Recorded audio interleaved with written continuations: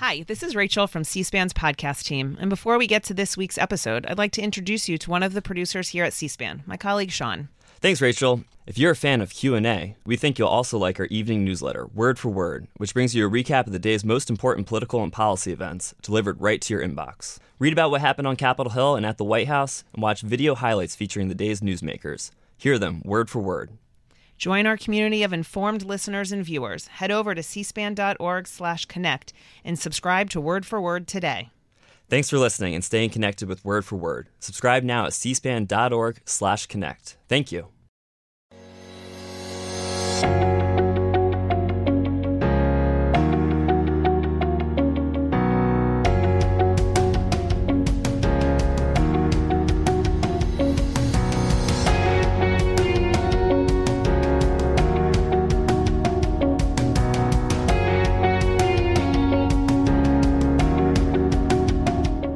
Sebastian Thrun, Fast Company, calls you the fifth most creative person in business. Foreign Policy magazine calls you the global thinker number 4. What exactly do you do for a living? That's vastly exaggerated. But I had the pleasure to serve as a professor at Stanford University for more than a decade. I've created a few companies here in Silicon Valley. And for a few years, I worked at Google as a VP, studying Google X. What do you study? What do you look at? I look at people with a different lens. I believe that most interesting things have not been invented yet. I believe that the last 150 years of humanity have been transformative. They invented almost everything that matters today, from light switches to running water in toilets, all the way to airplanes and cell phones. And that's just the beginning. So I really care about what technologies can we invent in the future that improves the human condition, makes us better people. So there are a lot of unknown unknowns out there, right? That is true, but we see trends. We see trends towards digitization, towards connecting people, towards smart machines. And those trends, I think, lead to easy predictions. Sebastian Thrun, you've been quoted as saying that machine learning is the core of what I do. What does that mean? What does that mean? Machine learning is a technical word, often also called artificial intelligence, that just stands for the idea that computers can program themselves. Just consider how you raise a child. When you raise a child, you're not give them a rule for like every possible situation in life. Children kind of train and teach themselves their own rules and their own behavior based on your feedback. In computer science, however, until now, a software engineer had to really write down step by step what a computer ought to do. The computer was stupid, the software engineer was smart. And that is just changing right now. So right now we have a set of technologies where computers can teach themselves and find their own rules just based on data with very minimal input from the side of software engineers. Well, maybe we should start at the beginning and have you identify a few terms for us in ways that we can understand. And let's begin with the big one, computer science. How do you identify that? About 50 years ago, computers got to a point where more than just a handful of people could program them. A computer program is effectively, think of it like a kitchen recipe, like put the salt in, boil the water, pour the eggs in, wait 5 minutes. That's a computer program. That's a bit more complicated. Computer science became the discipline of computer programming. And it sounds a bit bizarre that there should be a discipline for computer programming, but just picture this, a modern cell phone has 15 million lines of code. That's a big, big, big recipe. And there's principles behind this, how to organize the code. And as a computer scientist, you learn about these principles to make the code better. Algorithms. Algorithms is like a funny word. Algorithm is just a word for a kitchen recipe. Whenever you write down 3 or 4 things in sequence, you build what's called an algorithm. It has nothing to do with Al Gore. Deep learning. Deep learning. Think of it the following way. When I was a grad student a long time ago, I was working on the exact same AI machine learning as people like OpenAI are working on today. But it didn't have the impact because the brains I was able to build, given the compute resources at the time, were of the size of a cockroach. And even if you build a perfect cockroach, it's not that impressive. By having faster computers, faster networks, what's called Moore's law, the thing that makes things grow exponentially fast in the last decade, it became possible to move from the brain of a cockroach to the brain of a person. And that thing of building just more data, bigger machines, that's commonly referred as deep learning. Sebastian Thrun, how do you identify singularity? Singularity is the idea that things accelerate so much, so far, you won't be able to see what happens on the other side. And I would argue we are in the middle of a singularity today. We see so much change, so much innovation. Even for the wisest of us, it's impossible to say where it's leading us. But it's exponentially accelerating. Exponentially accelerating. That's the technical term. Fancy me for a second. Look at humanity. We are 300,000 years old, give and take, as people. And yet almost everything that we cherish, literally, I mean, stuff that you wouldn't even believe as invention, like, I don't know, open heart surgery, the discovery of the DNA, the use of the DNA using CRISPR. These are things that all happened in the last 50, 80, 150 years.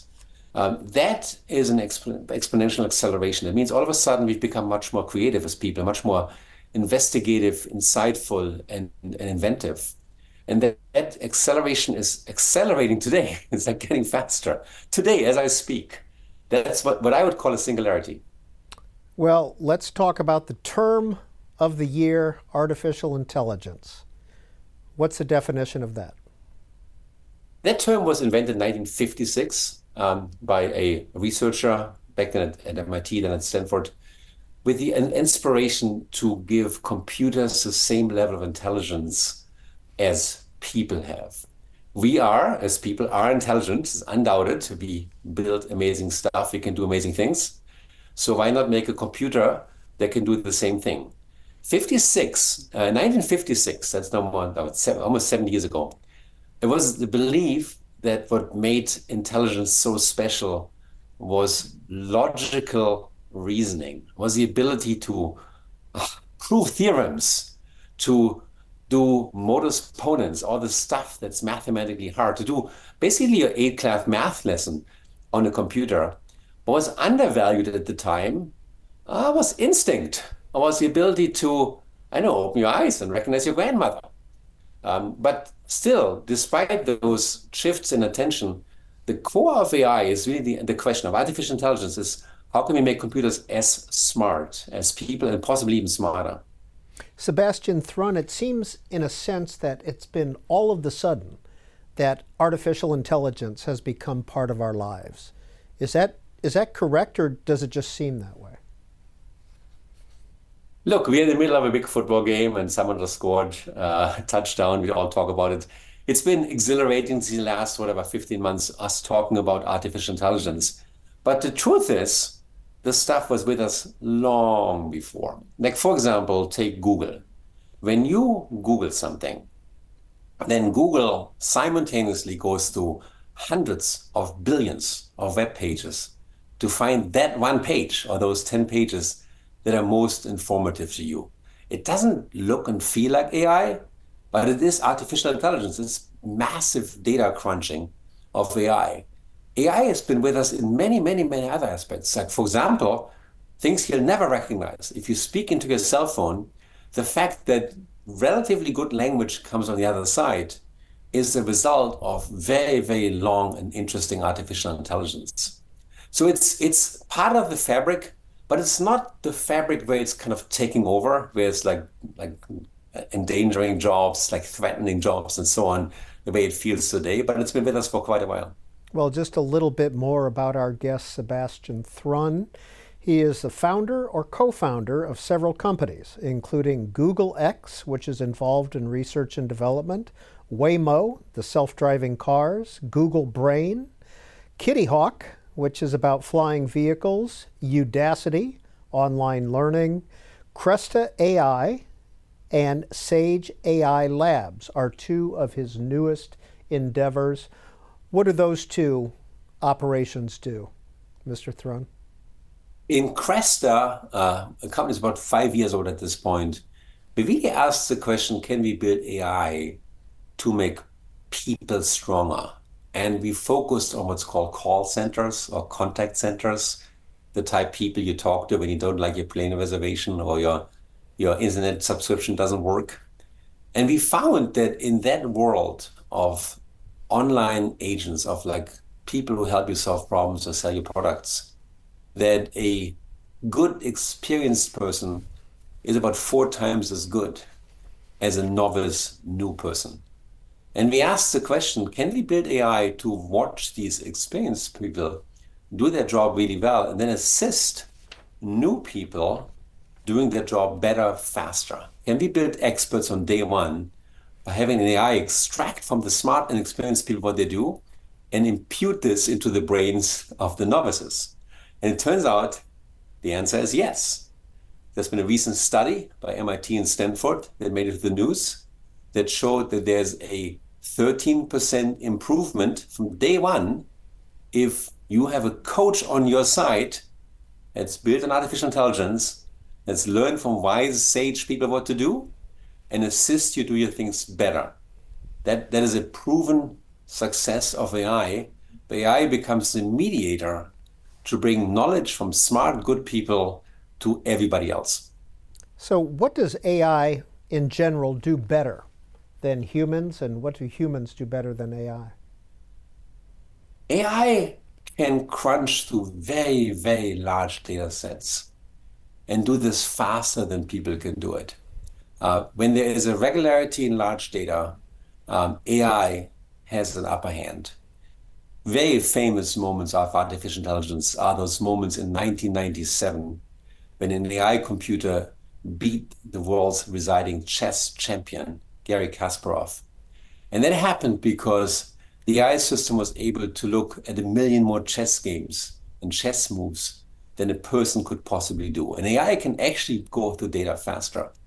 The same happened in 2018 when an AI system, DeepMind, beat the world's leading Go player. Go is particularly interesting because it's a very complicated game with many different move options. It's very hard to write computer software for Go. But an AI system was able to study Go and come with a solution that beat the sitting strongest human Go player. And that's just the beginning. An AI system for today, for example, called Google, can go through hundreds of billions of websites and to your query find the one that matches your query the best. Now, that's exactly the limit of AI too, which is AI needs these massive amounts of data. It needs massive amounts of data. It needs so much more data than people ever look at. If you just train AI with the same data that a single person would watch, they had no chance.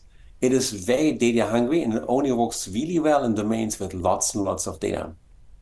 Sebastian Thrun, you're talking about data, but that's information about you and I and everyone else, isn't it? Yeah, the society has a lot of public data, all the books we write, all the things we publish on the web. And yes, while it's personalized data, it's often data that has general utility. For example, in Waymo that I built, we use data of test drivers that drive cars through public streets and experience situations that a driver would normally experience, and then feed all that data into a big AI computer to generate safe driving controls. Back to the list of companies, or some of the companies that you founded or co-founded, I want to ask, how were these funded, and are these profit-making enterprises today? Look, one of the great ways here in Silicon Valley, and I think now worldwide, is that when you have a good technical idea, you can often find an investor who's willing to bankroll the development of the idea. Every good idea begins, at least in my world, with some sort of technology that can solve an important problem. And before there's a business, you have to build up a technology war chest, something like the technology that allows you to build the business. Like, for example, in self-driving cars, it took us more than 10 years of training these self-driving cars to be safe enough that we could now legally charge riders a fare and open up to the public and have the public pay for it. So that investment phase has been very, very active in the last 30, 40 years. It led to Amazon, it led to Google, led to Apple, led to all the big companies that we know today. Are they making money? Your Some enterprises? Some are not.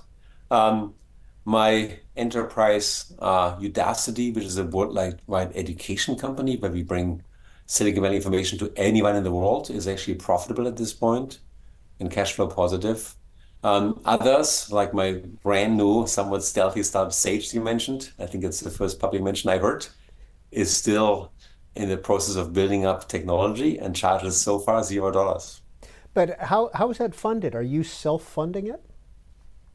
Often I start self-funding, but there's something called a venture capital. Venture capital is kind of a bank that specializes in finding young talent and new ideas and helping them build a team and build their first technology and test the technology in the market. Typically in Silicon Valley, you raise what's called a few $1,000,000. That sounds like a lot of money, but it's not as much when you employ 20 software engineers to build it for you.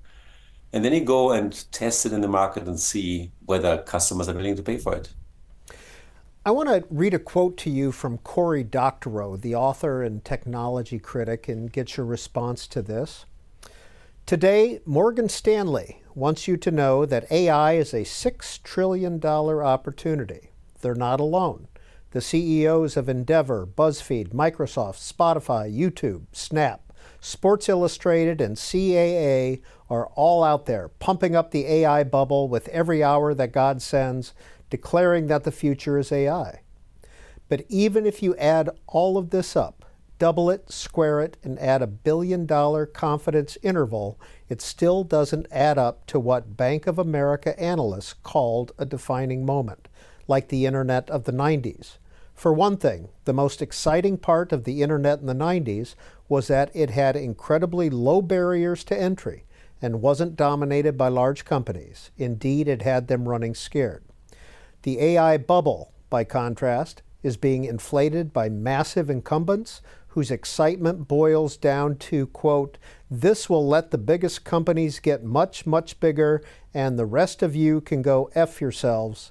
Some revolution." That's Cory Doctorow. Sebastian Thrun, what do you think about that? Well, first, I didn't say that. And there's a number of things in there. Let me unpack those a little bit sequentially here.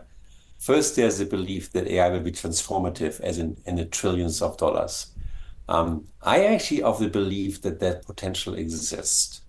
I would go back and look at the effect the steam engine, I don't know, nitrogen fertilization, certain chemical inventions had on agriculture in the last 150 years. 150, 200 years ago, almost everybody worked in farming, and a farmer could make food for 4 people, aka their family. Now a farmer can make food for 400 people. That has massively changed the world.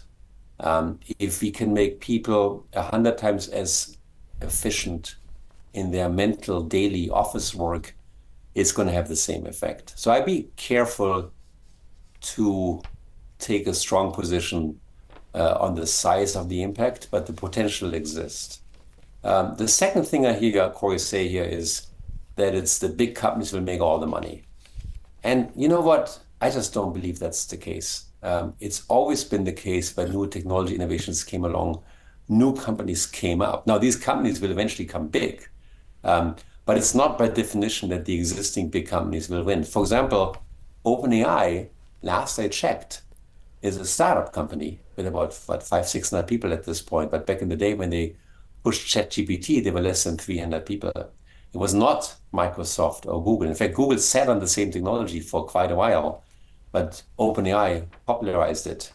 Second, if you're in the weeds of this innovation right now, the way I am, you see a lot of what's called open source teams that build open source models. What does it mean? It means there are companies that are giving away every element of it. Meta has done it. There's now a company, an entity in in UAE, in the United Arab Emirates, in Abu Dhabi, that has built really powerful models. We're just seeing the beginning of an evolution that seems much more democratized than many other technologies before, similar to the way the World Wide Web worked.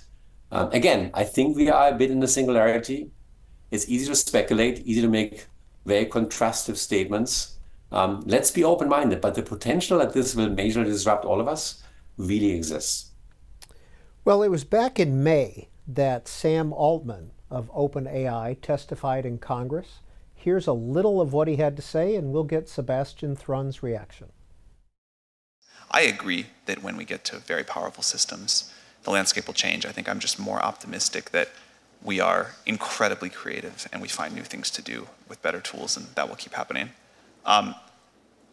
My worst fears are that we, the field, the technology, the industry, cause significant harm to the world. I think if this technology goes wrong, it can go quite wrong, and we want to be vocal about that. We want to work with the government to prevent that from happening, but we try to be very clear-eyed about what the downside case is and the work that we have to do to mitigate that.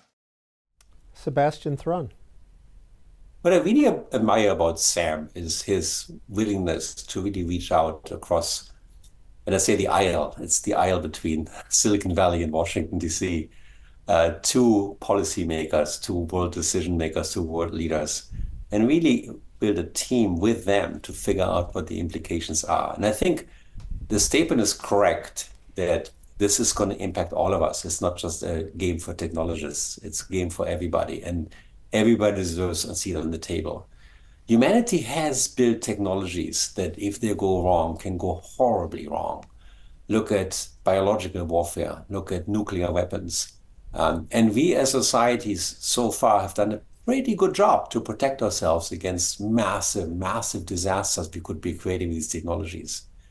Most of these technologies also have a positive side, like biotech has a very strong positive side in product development, in medicine. Nuclear, obviously, is an amazing energy source if handled correctly, and I believe we should have more of it, not less. That's my personal belief. And I think AI should be the same thing. It should be a source for the good of people, and we should be very well aware of the dangers. Now, I'm generally an optimist, Peter, as I'm sure you've noticed by now, but I do see some very immediate danger that I want to alert people to, and I've written about, which is deep fakes. We are now at a place where we can create a video of a person that is indistinguishable from reality. And that's going to be tricky because bad actors can use this to pretend crimes that didn't exist, or, I don't know, all kinds of stuff that people will believe in falsely. So for us to keep an understanding what's right, what's wrong, what's true, what's not true, is going to become a challenge going forward. Well, we cheated a little bit here at C-SPAN, Mr. Thrun, and we went on some AI chatbots, and we asked the chatbot to ask you questions. We went to OpenAI and got some questions. We had to go one step further and say, okay, how about some critical questions for Sebastian Thrun? 45 seconds later, we had 4 sheets of paper with specific questions for you. And this is one from Google's Bard AI chat. And we asked, again, a critical question for Sebastian Thrun. The first thing this machine said to us, and again, 45 seconds from typing it in to a piece of paper in my hand, it said, now remember, Sebastian Thrun is a fascinating and accomplished individual with a wealth of knowledge and experience. By asking thoughtful and engaging questions, you can get valuable insights into his perspectives on AI, education, and the future of technology. So here's one of the questions that Bard from Google came up with. Thrun often expresses optimism about the potential of AI to benefit society. However, critics argue that automation could lead to job displacement and exacerbate economic inequality. How does Thrun address these concerns and advocate for policies that mitigate the negative impacts of AI? It's a wonderful question, and I really thank you for adding the word critical. It's still a softball question for me in the following sense. I believe that AI is not a zero-sum game. I think it's a technology that will make life better for many, many, many people. And I give you two examples from my own life. One is Waymo. Waymo cars now take passengers here in San Francisco, 100% safe. This technology will ultimately lead to fewer traffic deaths. Just to remind a C-SPAN viewer, we lose about 1.2 million people a year in traffic accidents. So it's a significant number of people. It used to be the leading cause of death for young people in the States until drugs took over. So that's something where I think if just having this technology in your car will really serve everybody, not just a small number of people. With that example, a second example I give you, we did work at Stanford in medical diagnostics. We trained AI to recognize skin cancer with your iPhone or your Android phone. And we found that a well-positioned phone can find skin cancer as accurately as the best human doctors. This made the cover of Nature magazine a few years ago, has a big impact on medicine, and it shows that AI can help the medical field to bring diagnostics to a much broader set of patients. To remind everybody on this C-SPAN panel, in North America, skin cancer is cancer number one in terms of numbers. And melanomas can go from completely benign, where I can remove them with a kitchen knife at home, to deadly in less than a year. They're brutal and they're deadly. The reason why I mentioned those is the outcome of AI, if done well, will increase wealth. It will save us time. It will give us time back. It'll give us more time to vacation, to spend weekends with our family. And if you don't believe that, look back in the last 50 years and see what technology has done to us. Words like vacation and weekend didn't exist 400 years ago, and now they're common language. That doesn't mean everything is easy. I think we do have to worry about distribution and make sure this technology really reaches everybody. And that's the funniest song and dance we have in the United States that I love so much. We have a free market economy where people who get to invent and then innovate have a level of ownership. The level of ownership has proven to be useful, in my opinion. And I say this as a former German who grew up right at the border of East Germany, where that ownership did not exist. And we saw what the effect was on society.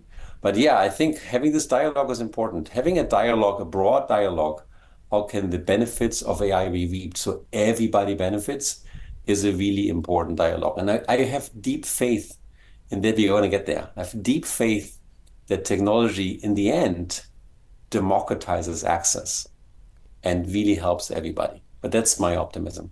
Sebastian Thrun, you referred earlier to Sam Altman as Sam. Is Silicon Valley a bit of a small village for those of you who work in it? It is a bit. And it's interestingly enough populated by lots of people who didn't grow up here. Like I'm German, I'm a pesky immigrant. Sergey Brin is Russian. Many people here are coming out of Silicon Valley and finding a home here. What makes us a bit different is there's an unfettered optimism here about technology. It really exists. And there's a willingness to think outside the box and try things out. Now, many, many things we try in Silicon Valley fail. For every successful big startup company, for every OpenAI, for every Microsoft, for any Google, there's probably 10,000 companies that fail. And most of us only get to see the successful one, not the misery of all that failure. But that search, that ability, the willingness to get up on your feet again, each way, do it again, and try to find something that makes the world a better place is very unique to Silicon Valley at a level of intensity I have not seen anywhere else in the world. This is a Sebastian Thrun quote about Silicon Valley. Failure, it is frequently said, is an accomplishment, something Silicon Valley celebrates. But to me, just focusing on failures is missing half the story. It's not failure that makes us special. It's our ability to iterate quickly. It's fast failure. It's the willingness to stick out your neck, take a risk, with a purpose of learning something. Smart learning and fast recovery is as important as fast experimentation. The end effect is what I consider truly the secret of Silicon Valley, an incredible iteration speed. It's a launch, fail, learn, relaunch. I have seen this over and over again. Whoever minimizes the duration of each iteration wins. I couldn't add anything to that. What's a typical day like for you? Typical day now starts with changing diapers right now, which I do enjoy. I have two small children. But a lot of work that I personally do is empowering my teams that I work with. And I do this by setting a vision of something that's incredibly hard to attain, but if it was attained, would be transformational for the world. And then providing a safe space to experiment how to reach this vision. My best analog I could give to a lay person is, imagine you find yourself in the middle of the Himalayas and none of the mountains have ever been climbed. Go back 100 whatever years, and you're the first one, you're Sir Edward to climb Mount Everest. How would you do this? You can't pick up a book that says, here's how we climb a mountain. You got to take some chances. And as you climb, you take your best guess where to make progress. And there'll be days when you reach a false summit where you have to return. That's the failure and learning from failure. Hopefully, you're never going to climb that same false summit again. There's days when the weather is bad, you can't even see the peak of the mountain. You have to believe it's still there. You have to go on faith sometimes to just go and go and go. And in the end of the day, to really climb this mountain, you have to have endurance. You have to basically set one foot next to the next foot. There's no shortcut. You just have to do it. To me, finding this route to this imaginary mountain that's never been climbed before is the same as starting a successful company. You find yourself a great team of people. You set the vision and say, here's the mountain you want to climb. It's better be a good mountain, like in Waymo's case, like free the world from traffic accidents and build self-driving cars. But then the next step you realize is, with all your arrogance to pick this incredibly audacious mountain, you actually have no clue how to get there. So you got to be a first grader again. You have to have what's called a growth mindset. You have to be willing to make every mistake. And the only rule I have in my own organizations is, you can make every mistake, but please only make every mistake once. Don't make it twice. Sebastian Thrun, you've mentioned your teams. What do you look for in a hire? Do they have to be a computer scientist? What? There's a certain skill set that I usually need for people. It's becoming less important today now that skills are more fuzzy.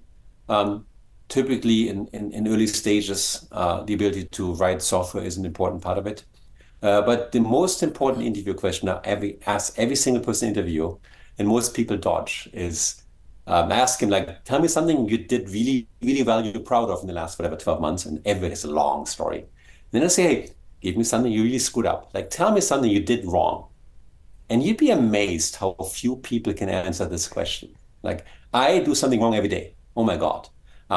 Really bad things every single day. When people come to me and have no answer to the question, tell me something you did wrong in the last year, it kind of signals to me that the person is not as self-reflective as I want them to be. To learn from your mistakes. First of all, I believe all of us make mistakes.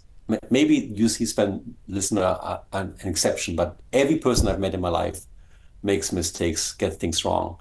But to learn from it, you have to have this attitude to say, yeah, let me reflect on my mistakes. And if you reflect on your mistakes, in my belief, you should be able to produce an answer to that question. It's amazing how many people tell me of a mistake that their boss made and they had to fix, and how amazing they are. They fixed their boss's mistake. That's a person I would not hire. Kind of like machine learning in a sense. We have to learn from our mistakes. I want to quote. It's amazing how humanity, our drive in humanity, is exclusively based on a collective willingness to make mistakes and learn from mistakes. In aviation, every aspect of an airplane reflects a prior crash where this thing was missing, and someone died. I'm not making this up. There's books written about this. In society, the scientific revolution, when we sit together and do science, it's all about an experiment that gets validated or invalidated, and we report those findings openly to ourselves to learn from those scientific mistakes. That's what drives humanity, that drives machines. That is the biggest power that nature has ever invented. I want to quote Brad Smith, Microsoft president, now the vice chair, from his book Tools and Weapons from 2019. This will require that those who create technology come not only from disciplines such as computer and data science, but also from the social and natural sciences and humanities. If we're to ensure that artificial intelligence makes decisions based on the best that humanity has to offer, its development must result from a multidisciplinary process. As we think about the future of higher education, we'll need to make certain that every computer and data scientist is exposed to the liberal arts, just as everyone who majors in the liberal arts will need a dose of computer and data science. Amen. This quote makes me really happy. At Stanford, I've been fighting for a long time to bring together humanities students and computer science students, because at the core, we're dealing with big societal things. And it's sometimes our cultures that make us drift apart and unable to talk to each other. But this is the time where all of us have to talk, where all students have to have all those skills. And humanities and social sciences are extremely important. They're extremely important because at their core, they care about people, they care about us, they care about the impact of technology on people. When you go back and look at humanities, it's actually history of technology, the book, the poem, the broadcast. Now, luckily, film is recognized as a discipline. Film are all at the core driven by technology. So is arts, so is performing art, so is sculpture, so is painting art. These are things that go hand in hand with technology. It's always been the case that technology has influenced these things. We urgently need a dialogue, a deep dialogue between all disciplines, humanities, social scientists, history, politics, whatever, and technology to really shape this future to the best of us all. I really deeply believe this, and I love the quote you read, Peter. Well, one of Sebastian Thrun's early victories was winning the DARPA Grand Challenge. A self-driving car named Stanley won a $2 million prize. Mr. Thrun, in 2016, I had the opportunity to ride in a self-driving car in Pittsburgh, connected to Carnegie Mellon University. I felt like I was moving from the horse and buggy era to the automated era for the first time. It was a little disconcerting to be in that vehicle. Are these things ready for prime time? Well, Peter, dangerous to talk a person with a memory. 2005, when many of your listeners were probably just still children, we had a race that was organized by the US government. They have an office called DARPA, Defense Advanced Research Project Agency, which little known to people is behind things such as the internet and stealth bombers and other inventions. And they laid out the prize money for someone who could build a robotic car, a self-driving car that could drive itself effectively from Las Vegas to Los Angeles through the Mojave Desert. It wasn't quite that route, but it was about 140 miles. The car had no driver inside and had to just make life or death decisions for, in our case, almost 6 hours. It was an incredible geeky race attended by myself and Larry Page and a few other friends who got together thinking, wow, this might at some point influence the world. But it wasn't anywhere at the level where we are today. Fast forward 2005, DARPA Grand Challenge. There was a follow-up race called DARPA Urban Challenge. 2009, the founding of what's called the Google Chauffeur project that led to Waymo, became Waymo. And today, Waymo, today you can actually, with your phone, summon a Waymo in San Francisco. It's 100% safe. You get into the car, there's no one inside, no driver inside. Like magically the steering wheel turns and it keeps you safe as a human driver would, and even safer. Are you comfortable with that now, taking a Waymo? Oh, 100%. I've been comfortable with this for a decade. even 10 years ago, my self-driving car would drive me from San Francisco to Lake Tahoe and back very quietly. No one knew about it, but I was sitting there enjoying the ride. Well, one of your other companies was Kitty Hawk, which I read recently, I think, shut down. This was about flying cars. Are they going to happen in our lifetime? Kitty Hawk sold a majority of his assets to Boeing, and the company is now called Whisk, and it's very alive. The idea is it's actually very simple. Um, Goes back to the Jetsons. What if your car could fly? What if you had a little button that made the car levitate 500 or 1,000 feet up in the air, go in a straight line to where it has to go and land? Thanks to advances in electric propulsion, in batteries, like the stuff we find inside a Tesla, it's now feasible to build these vehicles and have them fly about 100 miles on a single charge. So you can fly 100 miles on a single charge. And that's actually quite interesting because in the future, I firmly believe that most transportation will be airborne. We literally will have a vehicle that we hop onto that'll lift you up and then get around all the obstacles on the ground, all the trees and houses and traffic lights on a straight line where you have to go, and do this safer, faster, and greener and more energy efficient than ground transportation in cars. That's going to happen. It's going to happen in the next 10, 15 years. Sebastian Thrun, have you been in a flying car? Oh yeah, of course I have. Where It's did you super go? fun. Where did you go? We did a training camp where we tested them over a place called Lake Las Vegas. We tested them over a lake because we weren't quite certain that these things were safe enough. And our fear was something went wrong, we'd at least land in water as opposed to concrete and take a swim. But nothing went wrong. So we were able to make, I think, in the order of 25,000 test flights of these vehicles very successfully. If I wanted to fly one of those, how long would it take me to train? There's a whole bunch of companies right now that seek what's called airworthiness certification. We just saw in the news with Boeing a part of the plane breaking off. The FAA, of course, is very concerned about the safety of these systems, and to get permission to fly them legally over cities, over other people, it requires a stamp of approval called airworthiness certification. And the leading companies are probably, call them 3-4 years away from that, is my guess. Maybe 2 years, maybe 5 years, depending on whom you believe. I want to switch gears just a little bit with you, Mr. Thrun, and talk about military use of technology and AI. Jeffrey Hinton, who is called the godfather of AI, believes that autonomous military robots should be banned worldwide. He said that on 60 Minutes in October. What do you think? I think it's the right perspective. I want to point out there's a lot of autonomous weapons out there today. They're called landmines. They're being thrown out by somebody, and they can sit on the ground for decades and still kill people. It's a massive problem today. And just that lesson should teach us autonomous weapons. Landmines are autonomous weapons. Should not be legal. It's important that there is ethics involved, even in warfare, in my opinion. I wish a world existed without warfare. That's not the case. I think warfare exists. But even there should be ground rules. And crossing the border to completely autonomous weapons is a massive mistake. And the reason why is we might just have no control anymore what they're going to do. We might not be able to stop them. We might not be able to hold them back. The same way we are not able to stop all these landmines that exist today.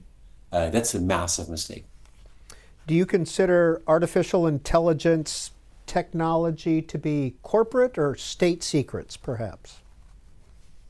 I think technology wants to be free. The secrets behind these big AI systems are all public, incredibly public at this point, and that's good for the world. I want to remind everybody, even though we call it AI, it's actually not an intelligent being. It's not a system that takes responsibility for its action. It's a tool. It's like a shovel. It's like a shovel lets us dig faster. That's to the present moment and should always be in the control of people. And so as long as it's in control of people, people will use it for good purposes or bad purposes. They might even abuse it. And then we should put those people in jail. but we should never cede control entirely to these machines. But isn't there a lot of theft, intrigue, espionage in Silicon Valley? There's a lot of theft, intrigue, and espionage around the world, and there always has been. And lucky to us, freedom of information makes it harder to be a criminal. I live in a country that I choose to live in, called the United States of America. I'm a very proud naturalized citizen. And one thing I love about the United States is our general tendency to be fairly transparent about people and business and so on. We have a Freedom of Information Act that lets us get information that otherwise is private into the public domain. That's very unique in the world.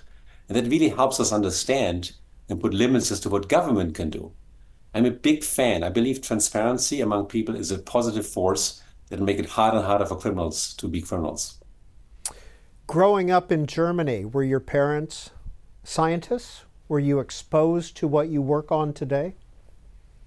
No, my parents were engineers. My mother was a stay-home engineer. My father was a struggling engineer who built a number of companies that didn't work out, unfortunately. So I was exposed to lots of hard work.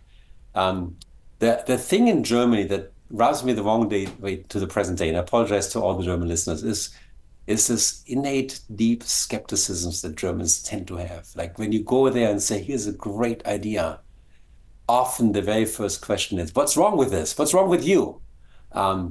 There's a very deep techno-skepticism and innovation skepticism in most of Europe that you don't find the same way here in Silicon Valley. And Silicon Valley is young enough that people are still super optimistic, sometimes naive optimistic like myself. And I love this optimism.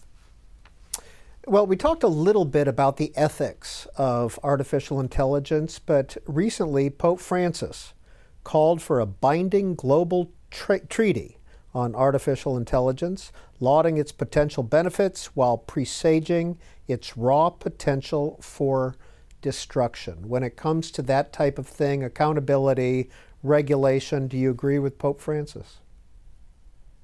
I adore Pope Francis for many reasons. I think it's a bit too early to have strong regulations today. The way I look at law and regulations is it often precedes certain events where we see a form of abuse that we don't like, and then we put a law in place to make sure that that abuse doesn't happen again. I think lawmakers generally are struggling right now to understand where to draw the line. Italy, for example, when ChatGPT came out, illegalized ChatGPT entirely. The Ottoman Empire actually illegalized the printing press entirely.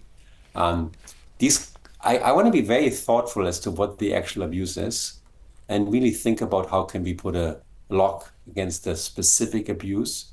And so the present day, for most parts, the technology is so incredibly young that we haven't seen much abuse.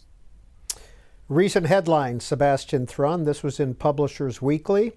The New York Times sues OpenAI, Microsoft for copyright infringement. They are suing over unauthorized use of its intellectual property in the training of artificial intelligence technologies. Are there legitimate fair use issues at work here? This is a point where I unfortunately have to take the fifth. I can fully understand the concern behind this. It's definitely a fact that AI systems have been trained on copyrighted material. It's going to be an interesting societal question to see where it ends up. Is it going to be more along the lines of the internet, where providers are not responsible for the information that they distribute? Or is it going to be more traditional, where providers that build AI systems have to enumerate and pay for every piece of copyright information? It's a big open question. If I had a wish, I do believe there's real value in producing high quality content. And I think when this high quality content is being used for something, the people producing it should be reimbursed and get something back in return. I think if we can cannibalize everyone's work in the creative space, we will run out of people producing high quality content. Well, so in that sense, see me side with the journalists at this point. Well, Francesco Marconi, who is CEO of Applied XL, did not take the fifth, and here's what he wrote in the Wall Street Journal about media and AI. Beyond reporting, AI assists in deep diving into big data, quantifying the occurrence of events and revealing insights that were once obscured. With checks for biases and paired with human discernment, AI tools can condense mountains of documents into precise narratives at breathtaking speeds.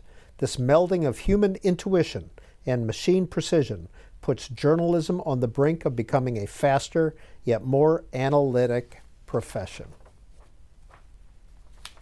I think that's a good statement. I think the relationship of people's precision. I've first-handedly seen AI going through massive amounts of data and finding very meaningful answers. And if you don't believe it, go to ChatGPT and ask a deep question and see what it produces. It's kind of amazing. The same with DALL-E and some of the painting programs like Stability AI and similar. So I think it's a fair answer. It will shift the job of journalists. I think the fundamental hypothesis behind it, that a journalist really seeks deep new information and tries to relay this information to a broad audience, that'll stay the same. But the methods of doing it will probably shift.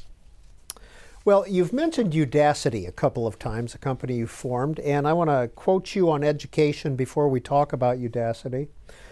The basic problem we face is that 19th century rules for education and employment no longer apply in the 21st century. This means that our tradition-bound higher education system must adapt. We need to transition from a one-time education society to a lifelong education society.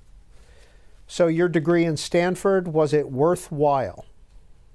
Well, first of all, I have no degree at Stanford. I was only a professor. I apologize to degree you. from the University of Bonn, which at the time was ranked at the very bottom of all computer science departments in Bonn.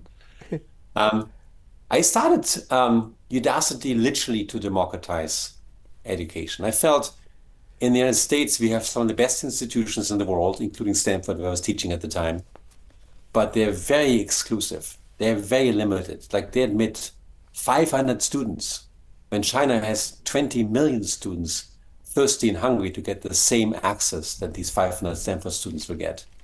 So I went out and said, hey, let's open up Stanford. I offered a course. It was the very first MOOC, massive open online course that I started, where I shared a Stanford course with the world, and 160,000 students signed up within like a few weeks. 160,000 students is many more than you can find on Stanford's campus. It's like 10 times as many as I would normally teach in my lifetime of education at Stanford. And I felt really good about it. Of the 160,000, 23,000 finished, we compared them to the top Stanford students. And the top 412 people, finishers, were not at Stanford. The best Stanford student ranked number 413. And that to me was a message, is that there's an amazing number of people in the world who are every bit as capable as the best Stanford students, but for whatever reason, are not part of the system. Maybe it's demographics, maybe it's age, maybe it's affluency, whatever it is, they're not part of the system. So I saw as my mission, I see a mission today, can we democratize access to the best education in the world? And the answer is we can. So we have, Udacity has a massive, massive footprint, for example, in the Middle East. Egypt, for example, has spent significant resources to use Udacity to teach people to become freelancers. As a freelancer, you bring hard currency into Egypt. After 1 year of work, we found that the average freelancer brings about 5 times the hard currency into Egypt, and it costs Egypt to train them. That was just 1 year. It was completely amazing. It's like hundreds of millions of people worldwide now. It's kind of amazing to see how we can influence and change the world and really make access to education affordable to so many more people. Well, back to our ChatGPT critical questions for Sebastian Thrun.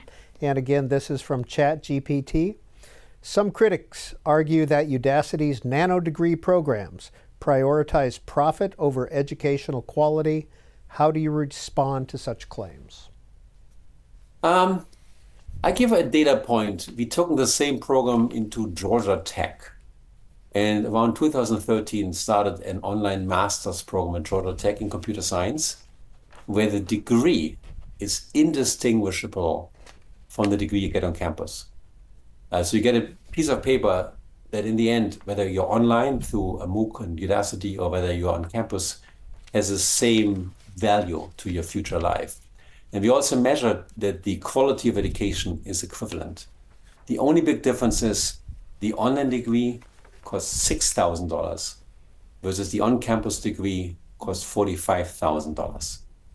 Why is there such a big difference? Well, it's completely obvious. It's much easier to teach online to reach more people than cramming them into a big classroom physically. So as a result, we now have over 10,000 active students in this one master's program only. It's the biggest in the United States. It's a big impact on the US economy. Some economists believe it supplies about 8% of computer scientists in this country. I don't know whether that's correct or not. But it shows that with modern technology, you can make education much more accessible and affordable.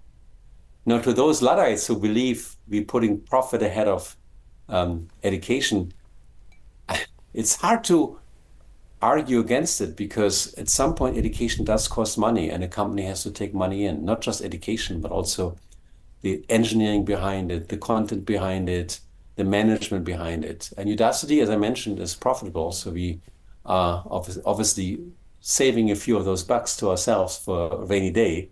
But we're so much cheaper than so many existing nonprofits. Where existing university system today charge so much more for a degree than we charge. A typical non-degree is about, call it $2,000 US. A typical degree in an American institution is like between $10,000 and $50,000, maybe $100,000. So I think rather than pointing the finger and say, oh, you're more expensive, you're more greedy than us, let's all work together and invent new technologies to reach more people. Of the many, many billions of young people that exist today, the existing higher education system in the United States only reaches a small sliver. I would challenge every university president, can you admit 10 million Chinese students, 10 million Indonesian students, 10 million Indian students? And if you did this, why wouldn't you become the most important university ever lived? I'm a positive person. I see the possibility. And I think with Udacity, we've done a tiny step in the right direction, I hope. Well, let's close with this little bit of video from Stephen Hawking in 2014 and get Sebastian Thrun's reaction. The primitive forms of artificial intelligence we already have proved very useful. But I think the development of full artificial intelligence could spell the end of the human race. Once humans develop artificial intelligence, it would take off on its own and redesign itself at an ever-increasing rate. Humans, who are limited by slow biological evolution, couldn't compete and would be superseded. Sebastian Thrun, final comment. I think there's some possibility that this might exist in the distant future. Elon Musk and others have warned the same way. In the immediate future, there's so much more opportunity to use the technology to make our work better, our lives better, connect our people better, that I would put this right now on the shelf, keep my eyes and ears open, make sure we don't give too much responsibility and capability to these machines, and utilize the good in AI today. And as Sebastian Thrun opened our program, most things haven't been invented yet. Mr. Thrun, we appreciate your spending an hour with C-SPAN. It's my absolute pleasure, Peter. Thank you so much.